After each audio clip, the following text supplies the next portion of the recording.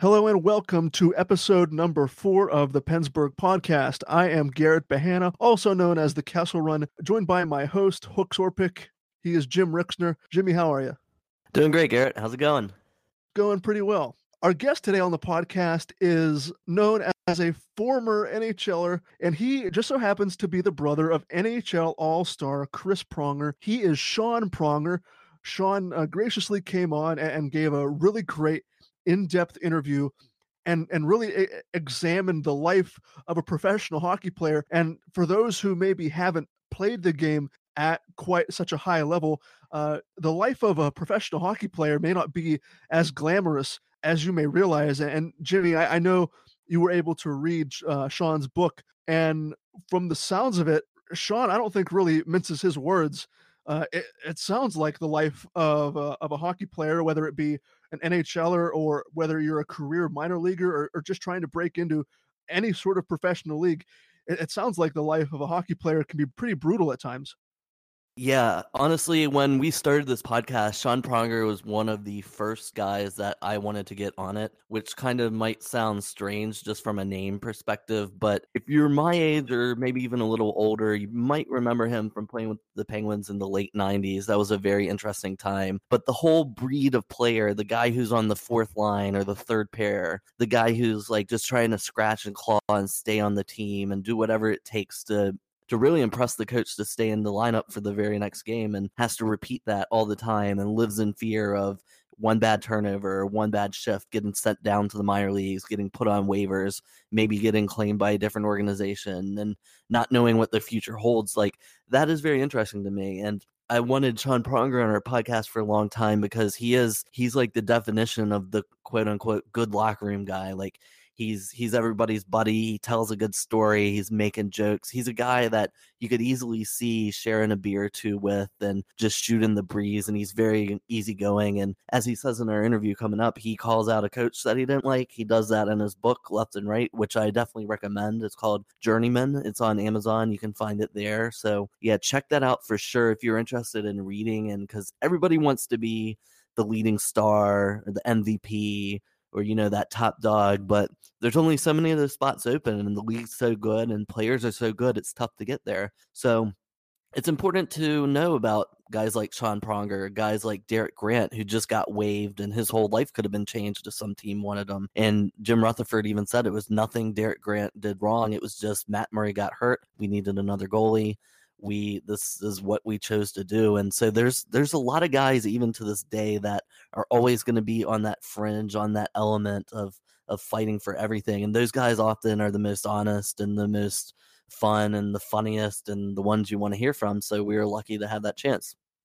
You're right. You bring up a really great point there at the end of what you were saying. It's such a unique perspective what Sean brought to the interview and looking back on his career, because from a fan's perspective, just sitting on your couch watching these games, you don't really unless you're looking super in depth at a player's career trajectory, you don't really take into consideration if you're that third pair defenseman or that career fourth liner. You don't really take into consideration what a roster transaction can do to someone's career. From 1 minute, you could be up as an injury replacement on the fourth line, being slotted onto the fourth line for 5 to 10 games, maybe until the superstar that was injured comes back, and then you may not see the NHL again for the rest of your professional career. It's such an interesting topic to me personally, just to get that experience and to get that point of view from Sean. It really is interesting, and it really puts it into perspective for the fan who maybe hasn't played hockey at any type of level. These guys, these are humans with families and wives and children that they're trying to support. And you look at the waiver sheet that maybe goes out every day. You see so and so player X was placed on waivers. Maybe he was a career minor leaguer, and you don't think anything of it. You think, oh well, I guess we'll just go back to the AHL again, on to the next game, on to the next day. And it just really is interesting to put it into that kind of perspective, to really think about what these guys go through on a day-to-day basis. There's so much unpredictability and uncertainty. You don't know if tomorrow is going to be just another day in the American Hockey League or the ECHL, or if you get the call up to the big time and you get a little bit of a stint in the National Hockey League. Like you said, it's just so competitive. The guys that are in this league are just so skilled. It really, if it were easy, I guess, as the saying goes, if it were easy, everyone would do it. Everyone would be doing it. And I guess it just goes to show you how competitive and how difficult it really is to crack the world's most competitive professional hockey league.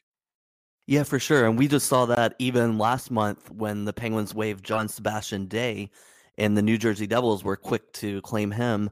And what has he done in the first 4 games so far with New Jersey? He has 3 goals in the NHL. And this was a guy who was probably 7th or 8th best center on the Penguins. So they didn't have need for him. And he had a good AHL year last year. And he's not really a journeyman yet, Diaz, because he's still on the younger side, but he's kind of in that niche too, where it doesn't take much. If you're one of the top AHL level players, you could probably pretty easily fit in on a 3rd or 4th line in the NHL somewhere. All those guys, to your point, Garrett, they're all very good. They're all very skilled, and they're all pros. And the competition is really, really cutthroat. And it's really incredible sometimes to see what opportunities come and what happens to guys, how things sort out, whether they have control or not. But, sometimes opportunity knocks and you can get it, or sometimes you can't. So that's a way to see too. But I mean, with the Devils, we've seen them claim like Bobby Farnham and someone else too. Cheryl always likes his Penguins, and Brian Gibbons was another one. So we've seen guys get off the hot starts in New Jersey. So it doesn't even mean it's going to last long, but John Sebastian D wouldn't have been in Pittsburgh in October, and he's scoring goals in the NHL for another club. So it's really incredible, kind of the margin of error is so thin and so small. And sometimes you get that chance and you can make the most of it. Absolutely. It really is a fascinating topic to look at. Looking at possibly the average career trajectory of your standard NHL player and realizing that, a lot of these lower tier kind of players really, they don't have that, like, they don't have the financial security in terms of, making these huge paydays. They don't really have job security for, if you really want to look at it, we're talking about the Bobby Farnhams of the world and the JSDs of the world. And, these guys have come into the league with such minimal fanfare. And it really is, it's interesting to see, what these players are doing now, what these players were doing to get to this point. And looking into the future, it's interesting to see if they'll be able to sustain this. Will JSD be able to take the words that you were describing there? Is he going to be able to carve out a place for himself in the bottom 6 of the New Jersey Devils? That remains to be seen, obviously. But until then, I'm sure a guy like JSD or a Bobby Farnham isn't taking it for granted. Playing in the NHL, the world's most competitive hockey league, it's a dream that hundreds, if not thousands, of guys have had going back way and since the league's inception. So only for a select few of those people can carve out careers and become not even generational superstars, because those once in a generation players only come around once so often. But the steady veterans that have been able to carve out a long-standing career in the NHL, it's not an easy thing to do. And when examining the career of a guy like a Sean Pronger or a Bobby Farnham or a JSD, like you said, it's a cutthroat business with so much competition, and there are only so many spots to go around. And it's just the nature of the beast that you may get to the NHL one day and then go back to the farm team the next day. It's the nature of the business. And again, it's just fascinating to get that perspective from Sean, as you'll see coming up in the interview. But Jimmy, if you're ready on your end, I'm ready on my end. We can get straight into the Sean Pronger interview if you're all set. Okay, take it away. All right, here is Sean Pronger, everybody. We hope you enjoy. Our guest today was a 3rd-round pick of the Vancouver Canucks in 1991. He played 260 career games in the NHL over parts of 8 seasons for 7 different NHL teams. He was a member of the Pittsburgh Penguins for a short time, coming over in a trade from Anaheim and then getting traded to the New York Rangers in the deal that brought Alex Kovalev to Pittsburgh. He has played in the NCAA, the IHL, the ECHL, the AHL, and he has written a hilarious book to detail all these twists and turns. We welcome onto the Pennsburg podcast at this time, Sean Pronger. How's it going, Sean? I'm good. How you guys doing? Doing great, thanks. As I mentioned, Sean wrote the book Journeyman, which I definitely recommend everyone check out. It really gives you an insight into kind of the players and the mentalities of stuff. And Sean, what motivated you to write that book? I think it was. I think my therapist recommended that I do that I do it.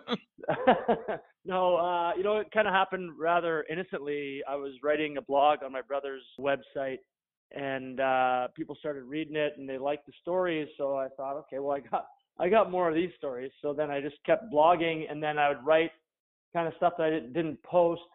And a friend of mine met a book agent, gave him my name.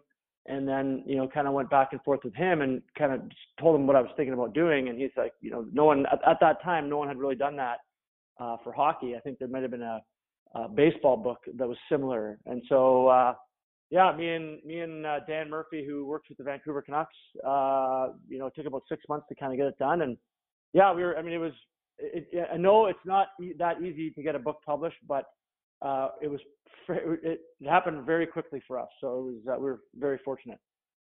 Yeah, I really thought it humanized players a lot because you'll see a tweet or you'll see on NHL Network so-and-so placed on waivers and it doesn't really register. But then your book, you realize a lot of these guys have young wives. A lot of them have children.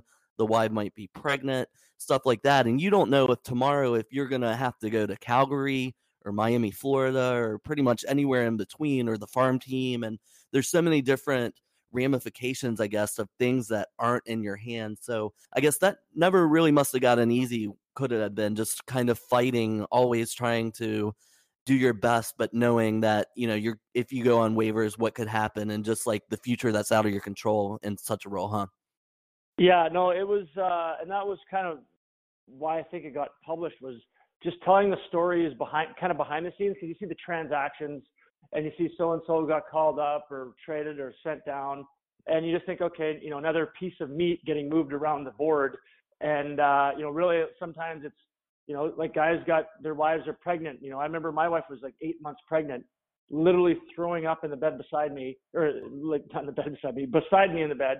And I got a phone call, and it was, past midnight on the East Coast. And I knew I was with Columbus at the time, and I knew that they were playing Calgary that night and had a game against Edmonton the next night.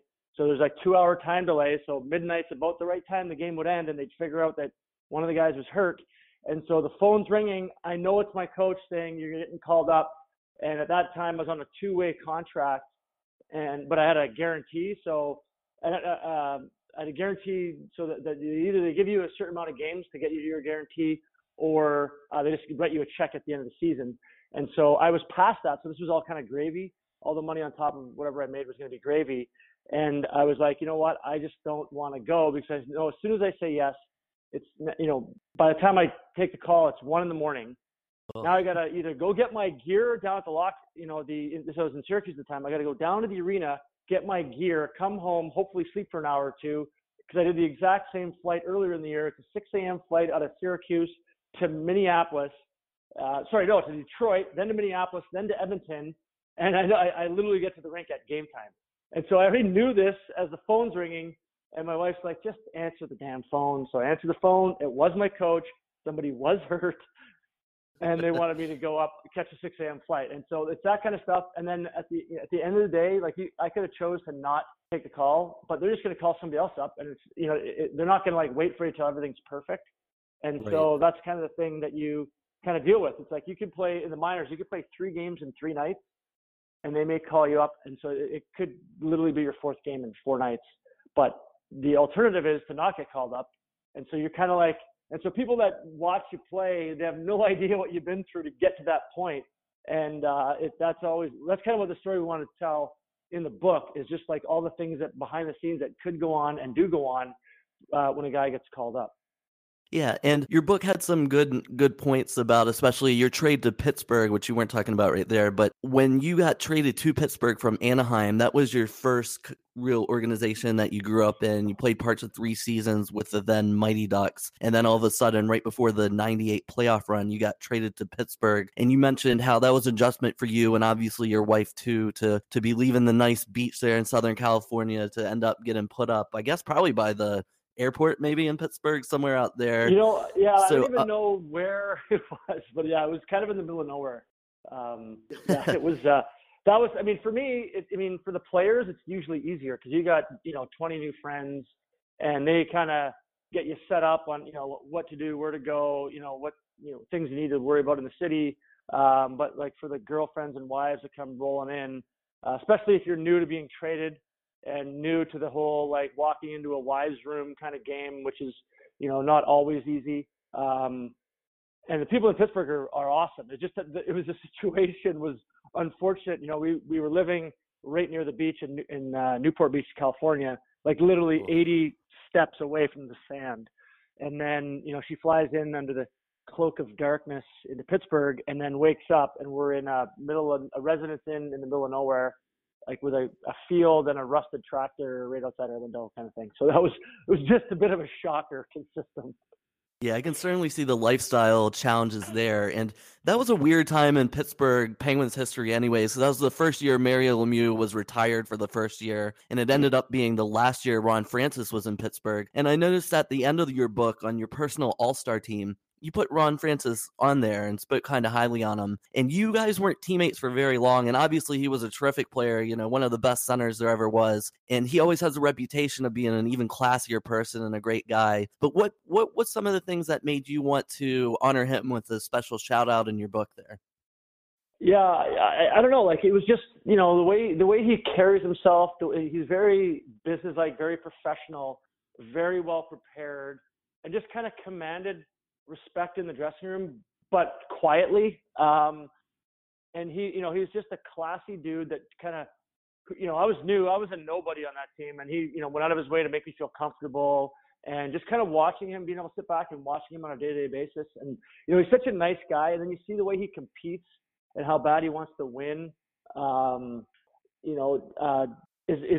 rubs off on guys, and you remember stuff like that. That was a really good hockey team we had. It was unfortunate. I don't know if you remember, we lost to Montreal in the first round we got upset by Montreal in the first round of the playoffs. And to this day, I'll say we got outcoached. Kevin Constantine was the coach, and Alain Vigneault was the coach of Montreal. And I remember, we had it was Stu Barnes, Ron Francis, and Yager was our number one line. And they put together a checking line they moved Zarley Zalapsky up from D to forward to kind of shadow Yager. And we're playing at home where we get the last change. And I remember Constantine like putting those guys out to match up against the checking line. So it was just like I couldn't quite process why he was doing that, and we ended up losing in 6 games. Yeah, I think that was Constantine's reputation. I don't know if that was true, that he was a very stubborn coach, and he always seemed to be very defensive and trap-oriented, which that has never been the Pittsburgh Penguins from the time of Mario Lemieux to Yager to Crosby to Malkin. Anytime they try to play defensively, it's never going to work, and it didn't there. And that's a shame because you just missed out on like Herb Brooks and I guess Yager's handpicked coach, the Czech Ivan Hlinka, and Yager didn't even listen to him. He was scheming up like his own forechecking systems and stuff for his own line. Did you experience any of that with Yager, that he was kind of on a different page than everyone else? Well, I think I was there at I don't know if it was the peak of the Czech Mafia on the Penguins, but there was probably, Robert Lang, you had Marty Straka, Yager, Yuri Slager, 4. There was I think 5 or 6 guys, and they all sat together, and they kind of did their own thing. Yeah, Hrdina came in the next. I think Jan Hrdina came in the next year. So it was like the first year of the Czech Mafia being formed, and I think they just kept adding to it over the next couple of years. And by the end, they had 7 or 8 probably. And I mean, they were unbelievable hockey players, but yeah, they kind of just did what they wanted. Yeah, and I always thought that was the craziest thing, is they hired this coach specifically for Yager, and then Yager just didn't even, pay him any mind and was just off on his own page anyways. Because I know these days Yager's reputation, obviously he was very dedicated to the game, and he did a lot for it. But back then, in kind of act one of his career in Pittsburgh, it was a different situation, I'm sure, to be a teammate with him. Yeah, he was. I mean, obviously, world-class talent. I mean, just amazingly skilled and worked.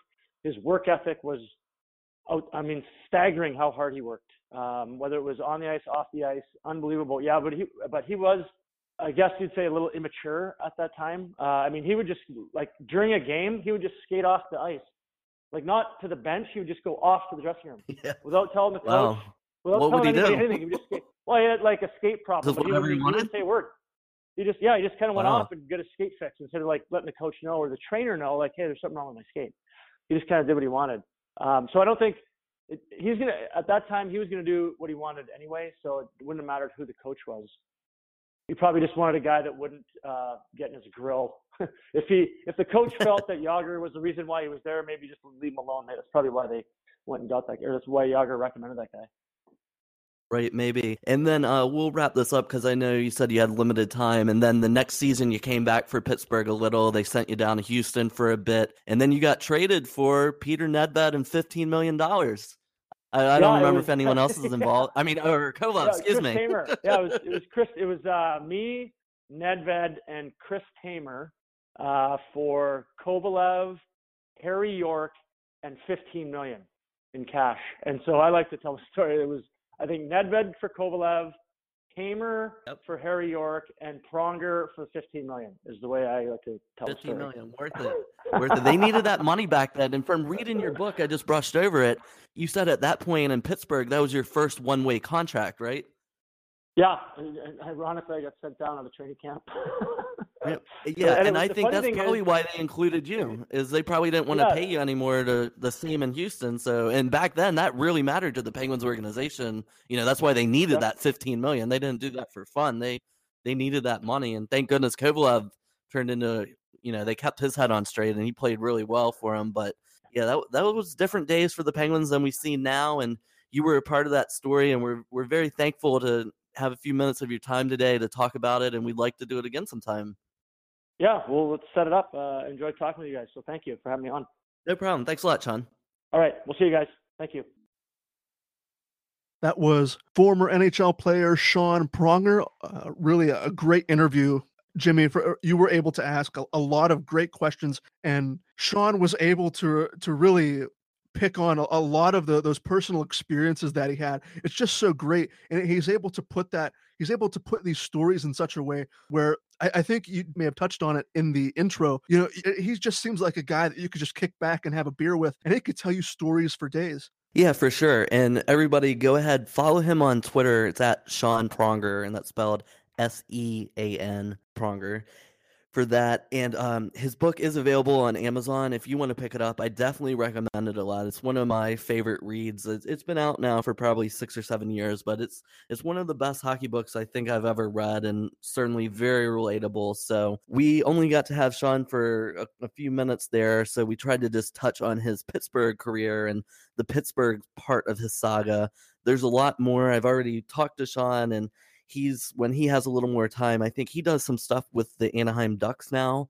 And this past weekend, when you're listening to the podcast, they're retiring the jersey of Paul Kariya on Sunday night, last night when this podcast drops. So he was pretty busy getting that all together, and we certainly appreciate the time he was able to give us and squeeze us in to talk about his Penguin days. But I definitely want to have him back to talk, because he has so many stories about playing with the New York Rangers with Wayne Gretzky, and with the Manitoba Moose when the Winnipeg Jets were gone, and what it was like to play on Columbus Blue Jackets when they were an expansion team, and when they got Rick Nash as a youngster and how good he was. So yeah, he does just have stories for days. They were great to read, and hopefully here on the podcast pretty soon we can get to hear a few of them again. Yeah, our thanks go to Sean Pronger for a fantastic interview. But let's shift gears now and let's talk about the Penguins themselves. Since our last recording, the Penguins have had games against the Vancouver Canucks and Toronto Maple Leafs, losing to the Canucks by a score of 3-2, and then following up that performance with a really resounding, or really solid shutout 3-0 win against the Toronto Maple Leafs. And Jimmy, when you look at these last two games, what are some of the biggest takeaways that you see from the Penguins dropping one to the Canucks and then really rebounding rather strongly in Matt Murray's return game with a nice win against the Maple Leafs? To me, it looked like typical Pittsburgh Penguins October hockey. I don't think they really respect the Vancouver Canucks, so they barely even showed up. They barely played, and especially once they got that goal, it was just like, oh, that's it, right? And then that wasn't it, and the Canucks came back on them, and then that third period was so boring. Vancouver was just icing the puck and trying to get out of there, and Phil Kessel made a really nice play to at least help them get 1 point, and they lost it. But overall, to me, I mean, I thought that was really boring. I didn't know what your takeaways from that one were. Yeah, we were recording on that night. Caitlin and I were recording the podcast with yourself, even with Mike Rupp. I right. wasn't able to watch that game in depth. I caught the tail end of the third period, I think, with the Phil Kessel to Carl Hagelin goal that was able to tie it up and send it into overtime. That was pretty exciting. But yeah, from the sound of it, from the looks of it, I think boring is a pretty a pretty nice word to describe it. It didn't sound like it was too high event. The Penguins were playing catch up for the majority of the game, if I'm not mistaken. I think they were trailing 2-1 for the majority of that contest. So yeah, for Kessel to give that really nice boost at the end there, and then to just go into overtime with the noted Penguin killer Brock Besser, just to put a bow on that game. I guess you never want to overanalyze a mid-October game against the Vancouver Canucks. So I don't want to put too much stock into it. I don't think you want to put too much stock into it either. So moving on to the following contest 2 days later against the Maple Leafs. And Jim, if I'm being honest with you here, I was fully expecting the Maple Leafs to put up like 4 to 5 goals, and I was expecting them to beat Pittsburgh pretty handily. I know that sounds like I don't put a lot of stock or a lot of faith into the Penguins, but just looking at where these two teams have been early on in the season, it's clear that the Penguins have kind of been like a little bit of a bumpy roller coaster, whereas Toronto has just been skyrocketing. And this power play, the Toronto power play, was turning into like the stuff of legend. And for that 60-minute period of that hockey game, all of these narratives were kind of reversed or put to rest, for lack of a better term. This was Matt Murray's return game, posting a 38 save shutout. Really a fantastic performance in all facets of the game, at least in my opinion. Yeah, and in that game against Toronto, I think you really saw the Pittsburgh Penguins play a playoff style game, because they have heard all along how great Austin Matthews was doing, and I mean, he's put up 1 million points, so why not? And how well John Tavares was doing, and are those the two new best centers? And I think you saw vintage Sidney Crosby and Evgeny Malkin say, hey, don't forget about us quite yet, because I think Crosby and Matthews, when they were both on the ice, the shots were 7-0 for the Penguins, and then quickly Mike Babcock ran from that matchup and was getting different lines out against Sid. And then Evgeny Malkin did the same thing to Tavares early in the game. It was just all Pittsburgh all the time. They were pouring it on. Malkin scored the only goal that mattered in that game. But yeah, that's just kind of how it was crazy. Toronto was scoring 4.7 goals a game coming into that game. And Matt Murray, you could tell he was really, really on a mission to prove that he can play a lot better than what he's shown this season, and that he's fully healthy and ready to go. And he did that. And we were all expecting a shootout. I thought so too. I thought it would be a 6-5 game, maybe even 7-6, like the Capitals game, the first game of the season.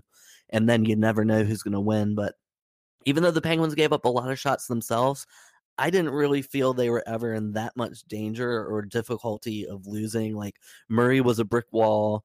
The offense was so good early on, and even though it was 1-0 for the majority of that game, it didn't really feel that way. Toronto did have a push there in the second period, a little bit in the third, but I just felt confident. Like, Brian Dumoulin and Chris Letang are playing so well right now.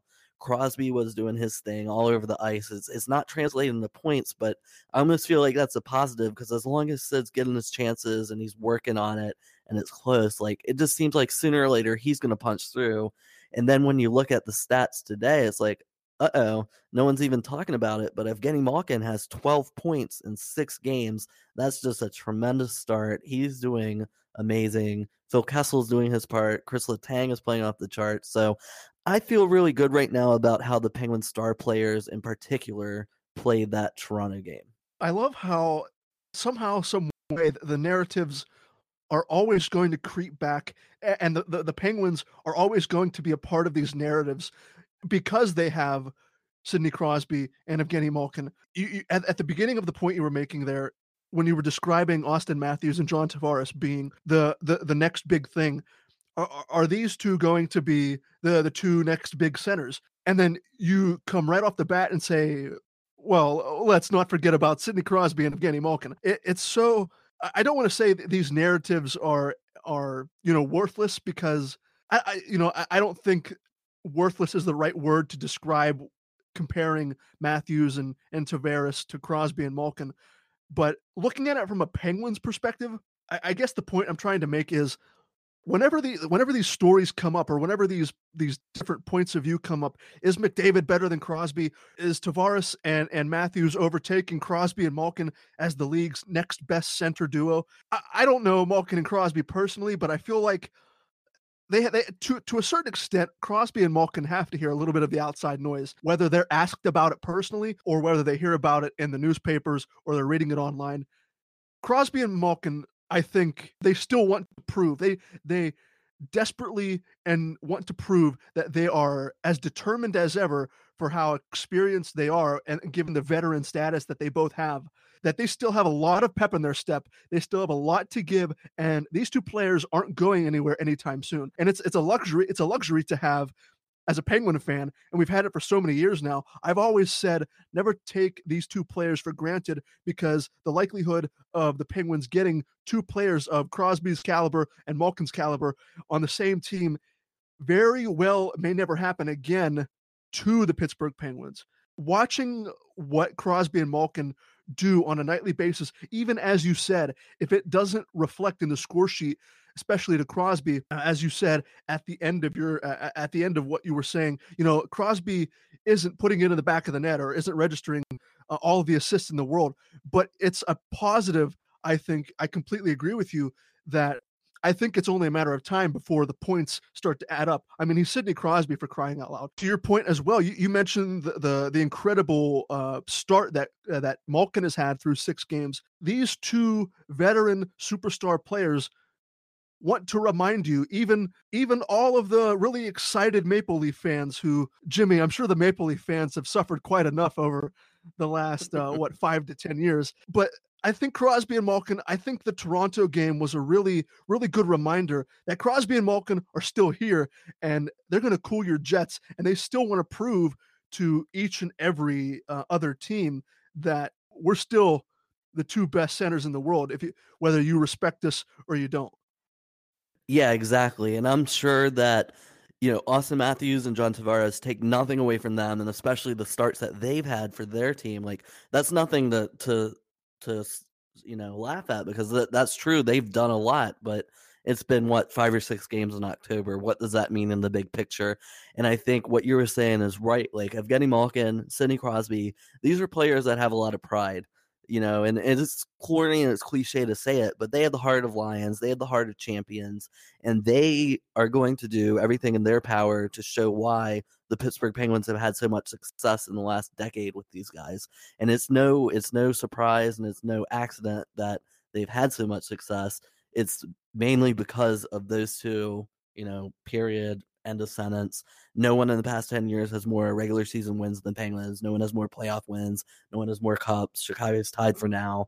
But I mean, the reason why Pittsburgh has had this success is because of Crosby and Malkin, and that's it. And now John Tavares signs with Toronto. Toronto, of course, is pretty much the center of the English-speaking hockey world, just as in terms of hype and excitement. And you said the last 5 to 10 years. How about 1967? They haven't won a cup since the Penguins have had a team. So Exactly. they're, they want anything possible, and they do have something good going right now. There's no doubt about that. But we did see, the Pens big boys say, hey, all right, you guys got something going here, but, we're in the picture too. And that was a big takeaway for me for Matt Murray because he was healthy on Tuesday and the Penguins elected to start Casey DeSmith instead. And that probably was a good decision because Casey DeSmith played well enough to play against Vancouver on Tuesday night. But you can tell that didn't sit well with Matt Murray. He wants to be the guy. Any goalie like that wants to be the guy. Matt Murray, you talk to anybody, they'll tell you I don't know if cocky is the right word, but I think he has an attitude, and I mean that in a good way. Like, he wants to be the guy. He wants you to, put the load on him. And it's got to be frustrating for him with all these injuries he's picked up that he knows he hasn't been the most durable player. He knows he hasn't started the season well. He started the season terrible. And I think there's no denying that. But I thought that it's weird to see like a goalie play angry, but it almost looked to me last night, Matt Murray making some of those saves, like the way he was making it a point, it felt like, to get to the top of this game and stay extra sharp and just do everything he had to do to say, don't forget about me either, because I played 3 seasons and won 2 Stanley Cups and I'm trying to get back to that level. Yeah, for sure. A 38 save shutout in your first game back in a little over 2 weeks and suffering, unfortunately, another concussion. And he looked every bit as he did when the Penguins were riding that tremendous wave over the last the previous 2 years when they won the 2 Stanley Cups. Matt Murray had just as much to do to win those 2 Stanley Cups in net as Marc-Andre Fleury did. And whether you like it or not, Marc-Andre Fleury is in Vegas now. There's something I want to say. I want to say it. I want to go on record here. And yeah, let the hot takes fly. I know a lot of Penguin fans. I know a lot of commenters on social media in general. When looking at Matt Murray, the second the second he allows a goal in over his glove hand, they want to burn the kid at the stake. And let's not forget, if you know anything about hockey, you know that the glove hand is probably the easiest place for anyone to score. 9 times out of 10, if not 10 times out of 10, I'm going to shoot the puck at the goalie's glove hand because that's what history tells me is the best place to score the goal. Everyone wants to crucify Matt Murray for having the weakest glove hand in the history of the NHL. And let's be real. Matt Murray's glove hand is fine. He really may not have the sharpest glove hand in the history of the league, but he doesn't have to. He's a 24-year-old with 2 Stanley Cups.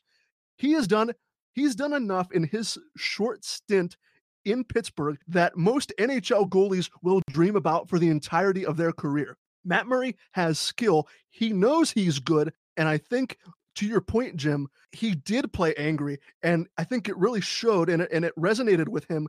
You could really see that he wants the faith to be put. He wants Mike Sullivan to put all of his eggs in his basket. He wants Mike Sullivan to put that faith into him and say, this is our guy.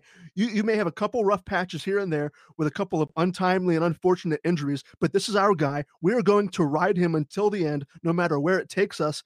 And I think Penguin fans, whether you like it or not, Matt Murray is your goaltender. He is going to be your goaltender for the better part of the next 5 to 10 years, probably, if he's healthy. Marc-Andre Fleury, as much as he is a tremendous person, he is a tremendous human being and a tremendous goaltender. He's not here anymore. The Fleury-Murray debates are probably, as much as I don't want them to, they're probably going to go on until both players end their careers. But if that game in Toronto was anything to show for Matt Murray, it's that he is the guy and he is capable of taking this team to where they want to go again.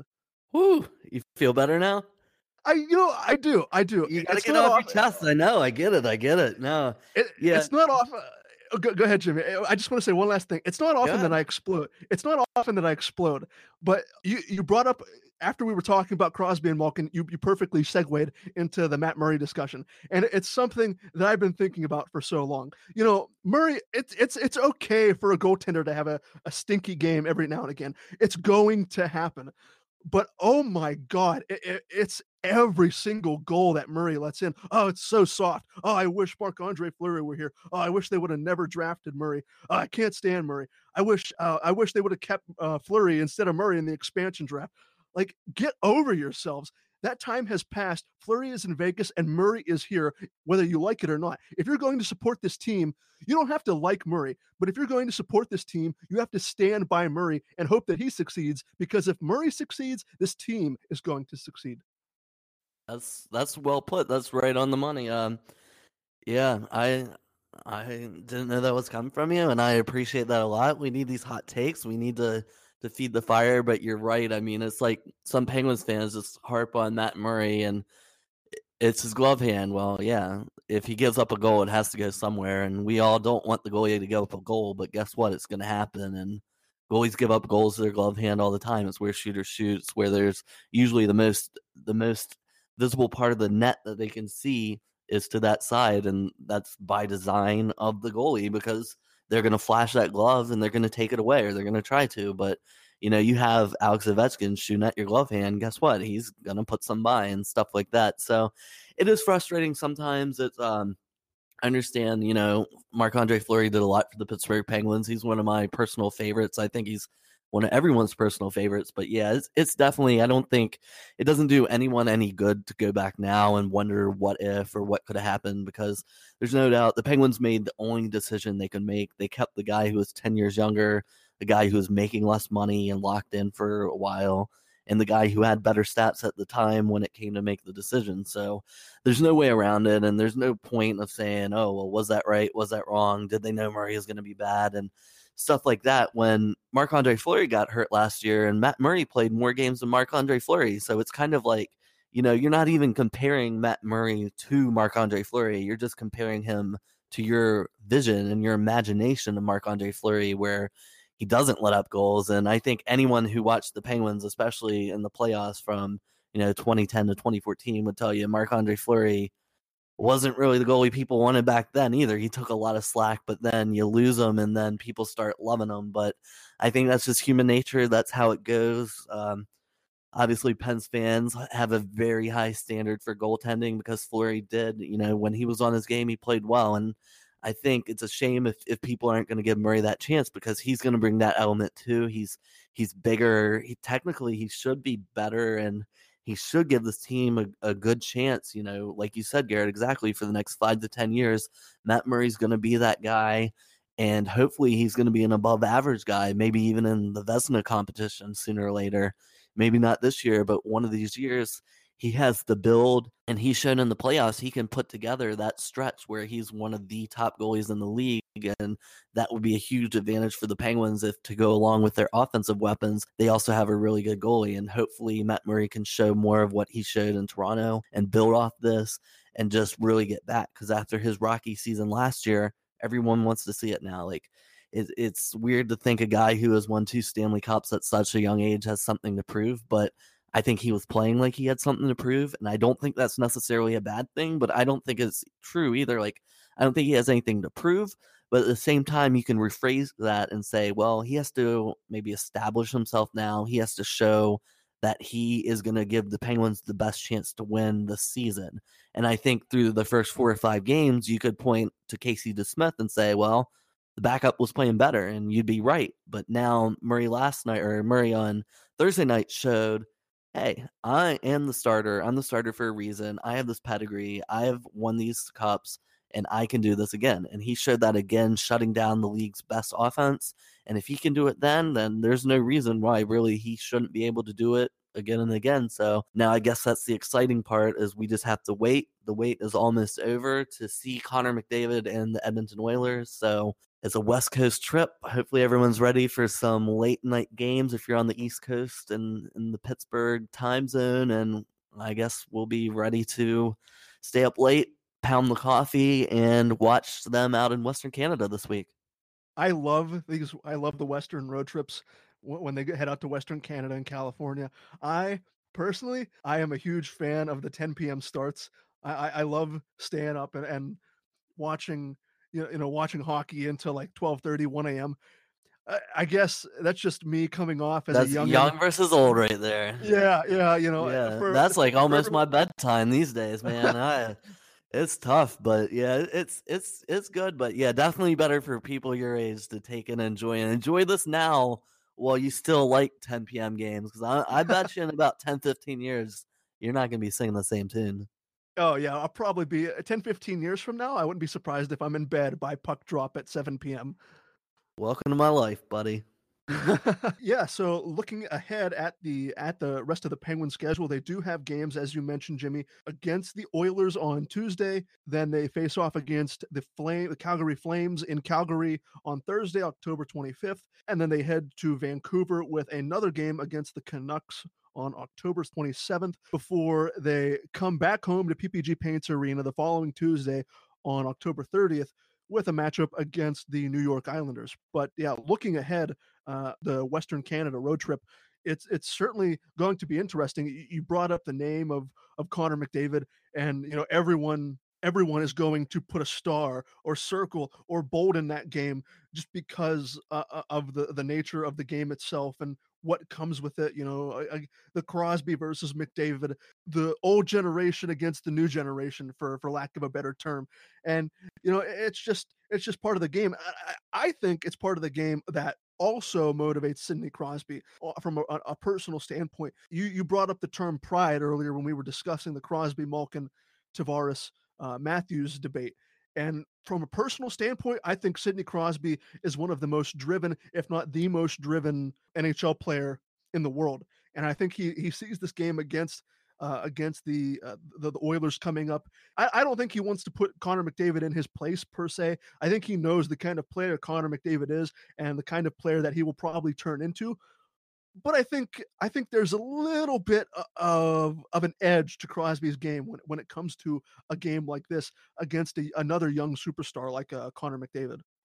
No doubt, because I mean, I would think if you're just judging on individual skill, like McDavid, and I know a lot of people don't get to watch him since he's out in Edmonton, but the way he flies around, he's like Sidney Crosby in 2007, 2008. Like, he has that kind of jump. He's that unstoppable off the rush. He can beat you in so many ways. So it's always fun to see Connor McDavid. It's a little terrifying because this is how people have felt all these years when they play against Sidney Crosby and Evgeny Malkin, and it's that same kind of level where it's just something really special could happen on any shift. And I do think that will fuel Sid. I think, just like we saw him against Austin Matthews, he was determined. Austin Matthews had 2-point games at least every game, the first 6 games until he played Pittsburgh, and then Sidney Crosby shut him out until they chased that matchup.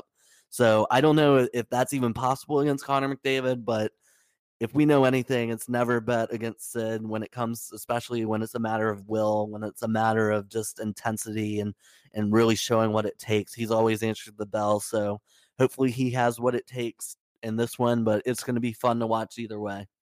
Jimmy, I think that will do it for this episode of the Pennsburg Podcast. Again, if you have any information, any concerns, any questions, any sort of feedback you want to pass along to us, you can send anything you want to PennsburgPodcast@gmail.com. You can follow Jimmy on Twitter @hooks_orpik. You can follow myself on Twitter @gbehana, GBEHANNA.